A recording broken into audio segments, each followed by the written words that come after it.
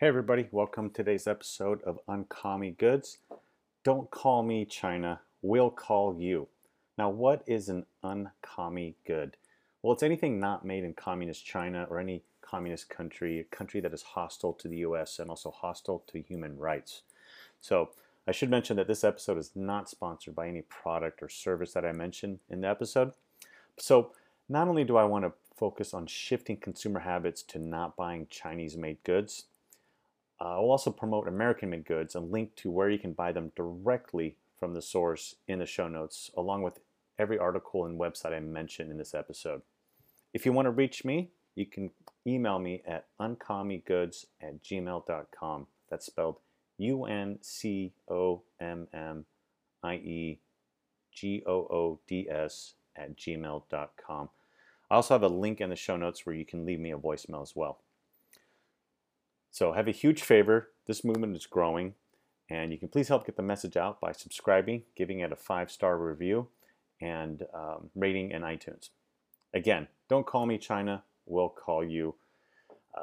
So there's an article in the June 19th issue of the Wall Street Journal titled How Coronavirus Will Reshape World Trade, with the subheading, In the Post-Pandemic World, More Economic Activity Will Be Designated Vital to National Security, Accelerating Pressures on Globalization. So team, I gotta tell you, the Wall Street Journal, it's probably the best newspaper out there. I recommend a subscription. I even get a paper delivery because I really like reading a physical paper, and it's also employing someone here in the US to deliver those papers. So as I mentioned in previous episodes, this coronavirus pandemic, it really showed how vulnerable America was to the disruption of our supply chain. And it's a realization that it's time to eliminate that vulnerability when it comes to our security, short-term and long. So here's a quote from the article. Governments, including many longtime advocates of global trade, are using the crisis to erect barriers to commerce and bring manufacturing home. Japan now pays companies to relocate factories from China. French president, of all people, Emmanuel Macron pledges full independence in crucial medical supplies by year end. In Washington, Republicans and Democrats alike back new Buy American requirements for government health spending. So it's also, this pandemic and issues with the, personal protection equipment and difficulty getting it here. It's not the first time that over-reliance on a global supply chain caused problems for a vital and strategic U.S. company. So do you guys remember the Boeing 787? It was really the first time that Boeing, a U.S. company, tried to go global in building this plane. So normally they build them in the ground up in the same room. So think about the aviation industry. It's America versus them. And by that, I mean it's Boeing versus Airbus. So here's a funny article I came across talking about the 787. And Trump was visiting Boeing and talking about, we need to build stuff in America just like the 787. Well, joke's on you, bud, because the Boeing 787, it's like this article that I found, is like the Dreamliner. The Dreamliner is like the United Nations of planes. So check this out. The wings and batteries come from Japan. Its wingtips come from South Korea. India provides the floor beams. The front fuselage is made in the US and Japan. The center fuselage and horizontal stabilizers are from Italy. The landing gear and doors, France. Cargo access doors are built in Sweden. The wing/body fairings, which cover gaps on the body, are from Canada. The movable trailing edge of the wings are from Canada as well, except for when they're from the US or Australia. The thrust reversers come from Mexico. Its engines come from either General Electric in the US or Rolls-Royce in the UK. Now, can you imagine that? For the first time, Boeing wants to build this plane, get the timing all right, everything's showing up in time from these different places. It's crazy. So here's an article I found from back in 2013 called What Went Wrong at Boeing from 2013. The goal was to reduce the 787's development time from 6 to 4 years and development cost from $10 to $6 billion. Now that's all fine and dandy, right? When you think you can do it and you put it together in a spreadsheet, but let's see what the article said. Quote, the project is billions of dollars over budget and 3 years behind schedule. We spent a lot of money, or we spent a lot more money, Jim Albaugh said, chief of commercial airplanes at Boeing in January 2011. We spent a lot more money in trying to recover than we ever would have spent if we had tried to keep the key technologies closer to home. So you see that, as I mentioned earlier, it's all fine and dandy when it's all on paper, but when the real world variables hit, that's when you get complications, delays, you get the wrong products, you're dealing with unstable government, lax quality control codes, potential for intellectual property theft. I remember years ago reading about the grand plan for the 787, and I thought, in my own simple mind, that it was too complicated. But it looks like I was right. Now, let's jump back to the Wall Street Journal article about pandemic impact on the vital production of goods. Quote, what the pandemic has done is highlight some of the ways that globalization may have gone a bit too far, said Peter Anderson, Vice President of Supply Chain and Manufacturing for Indiana-based engine maker Cummins, Inc., which, get this, has 125 factories in 27 countries. I'm not sure where the factories are supplying, but maybe it works, but it sounds very complicated to me. So, and then after a lot of disruptions to the supply chain, Cummins now wants to less global and to concentrate manufacturing closer to where the final goods get sold. I think that's a great practice, and it should expand across nearly the production of as many goods as possible, especially when it comes to food production and distribution. And that's a whole different episode, and I'll bring that up soon. Quote, global capitalism will have to be rebalanced, said Pascal Lamy, former Director General of the World Trade Organization and now European Chairman of consulting firm Brunswick Group. That pre-COVID balance between efficiency and resilience will have to tilt to the side of resilience. Think about that. Efficiency can only get you so far. You need to be resilient as well. What good is being efficient if the production of that good is not resilient? Because check this out. Nearly 90 governments have blocked the export of medical goods to preserve supplies for their citizens, while 29 did the same with food, according to Global Trade Alert, a Swiss-based monitoring group. More than 70% of the world's ports of entry, air, sea, and land, restricted foreign travel. Some export curbs have been lifted recently. This is due to the coronavirus pandemic. The car manufacturing industry was impacted. You think made in America, made in Japan, made in Germany. No, it's a big global industry.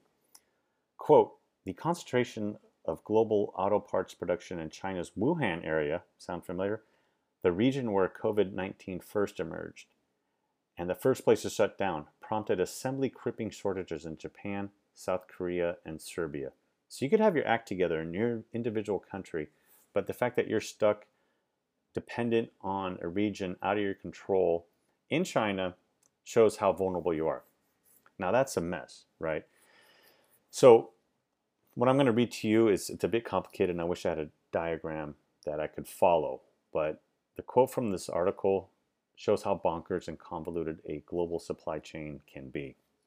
Quote, at one point, China blocked Sweden's Mölnlycke Healthcare AB from exporting gowns from Chinese factories to its Czech Republic plants for packing in surgical kits throughout Europe.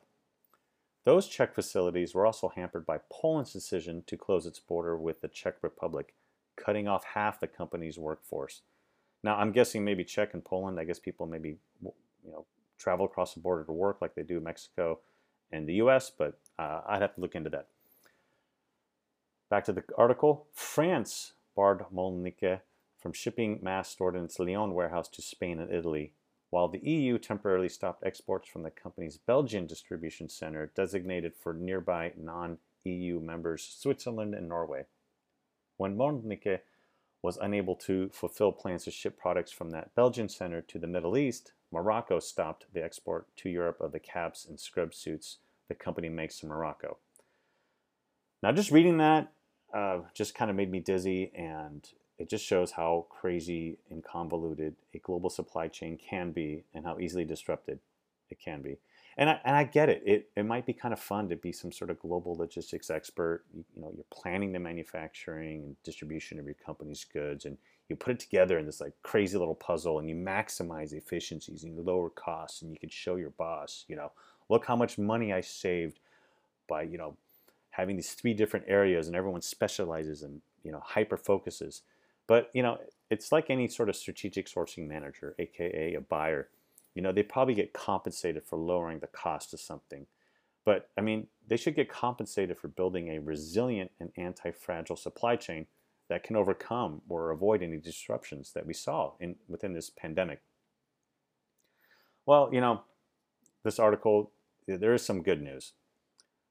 Blake Moret, chief executive of Rockwell Automation, a Milwaukee-based industrial automation equipment maker, expects companies to reduce reliance on simple factories from a sole supplier for a crucial part or raw material. Quote, "We are already seeing some manufacturers' plans to return manufacturing to North America," he said.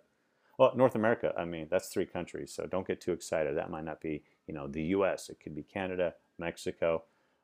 Yeah, we're pretty friendly with both those countries. So also as well, the policies to add self-sufficiency, it's catching on to some governments that originally opposed President Trump's earlier attacks on globalization. None other than German Chancellor Angela Merkel has declared that when it comes to medical supplies, we need a degree of sovereignty in this area, or at least a pillar of domestic manufacture. Well, what do you know? It sounds like Angela Merkel wants to make Germany great again. And I truly hope, and I'm probably naively optimistic, that the pandemic and the observed situations and difficulty in managing these supply chains will drive manufacturing closer to home. What do you guys think, team? Will we start hearing and seeing production of vital goods moving back to the U.S.? Are we not going to let ourselves be at the mercy of countries like China the next time we need vital life-saving personal protective equipment?